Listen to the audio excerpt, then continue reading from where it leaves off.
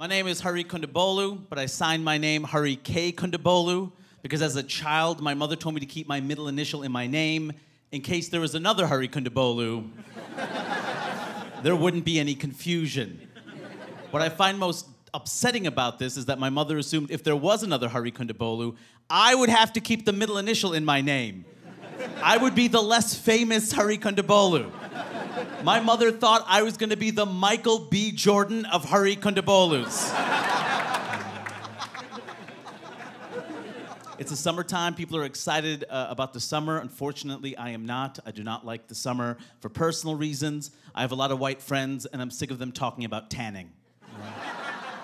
I gotta get an even tan. I gotta avoid tan lines. I'm not offended by this. I just have nothing to add to that conversation. I don't have your freak mutant ability to change colors. You're like the shittiest X-Men ever. I love chocolate. My favorite kind of chocolate in the world is Belgian chocolate, but I was thinking about it. What makes it Belgian exactly? Because the cocoa beans come from West Africa, and the sugar comes from Latin America and Asia, and I don't know if you all know this, but cocoa beans and sugar do the heavy lifting in chocolate. So what part's Belgian exactly? Is it this part? I'm Belgian. Belgium has a rich stirring history. All right, Belgium, all right. Thanks. Thank you. If you wait long enough, you will clap.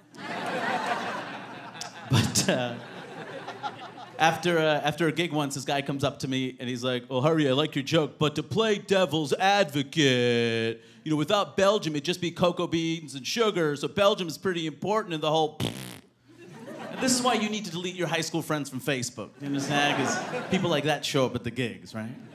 First of all, why do people have to play devil's advocate? It's basically a phrase you could hide behind to say whatever contrarian nonsense you want to say while pretending you're being objective when you're generally just being a dick, right? More importantly, why does the devil need an advocate? He is the devil. Why does the Prince of Darkness need your help exactly? What are you telling me is happening here? Is it like, "Hey, Steve, it's me, the devil. I need your help right now.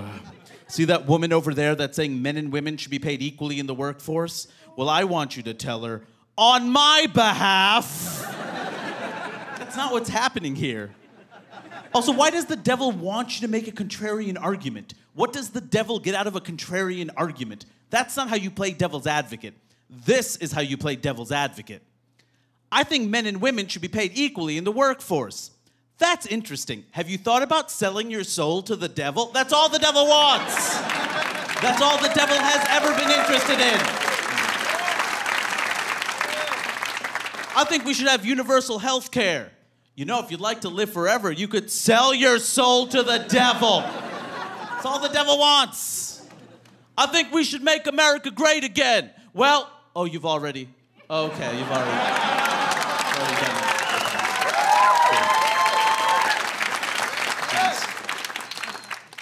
It's not particularly a good time for immigrants in this country. I think about my parents a lot, what they've been through, especially my mom. People saying things like, "Take that dot off your head," or "Why are you wearing bed sheets?" or "Why don't you shut up and make me food?" And this is just stuff me and my brother said around the house. Now, can you imagine what...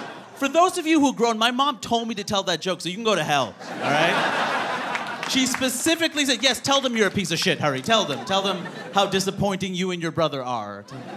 Tell them of the terrible hand I've been dealt due to patriarchy." My mother is the funniest person I know. My mom is the reason why I'm funny. My dad's the reason I have anxiety. But my mom is the reason why I'm funny. So before I leave tonight, I wanted to read a few of my favorite mom jokes. These are actual things my mother has said to me. So I go up to my mom and I said, "Hey, Mom, sorry I didn't call earlier this week." And she said, "It's okay. It was a relief."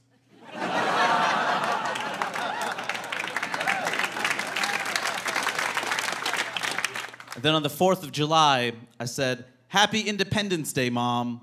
And she said, "Thanks, son, but I lost my independence 35 years ago."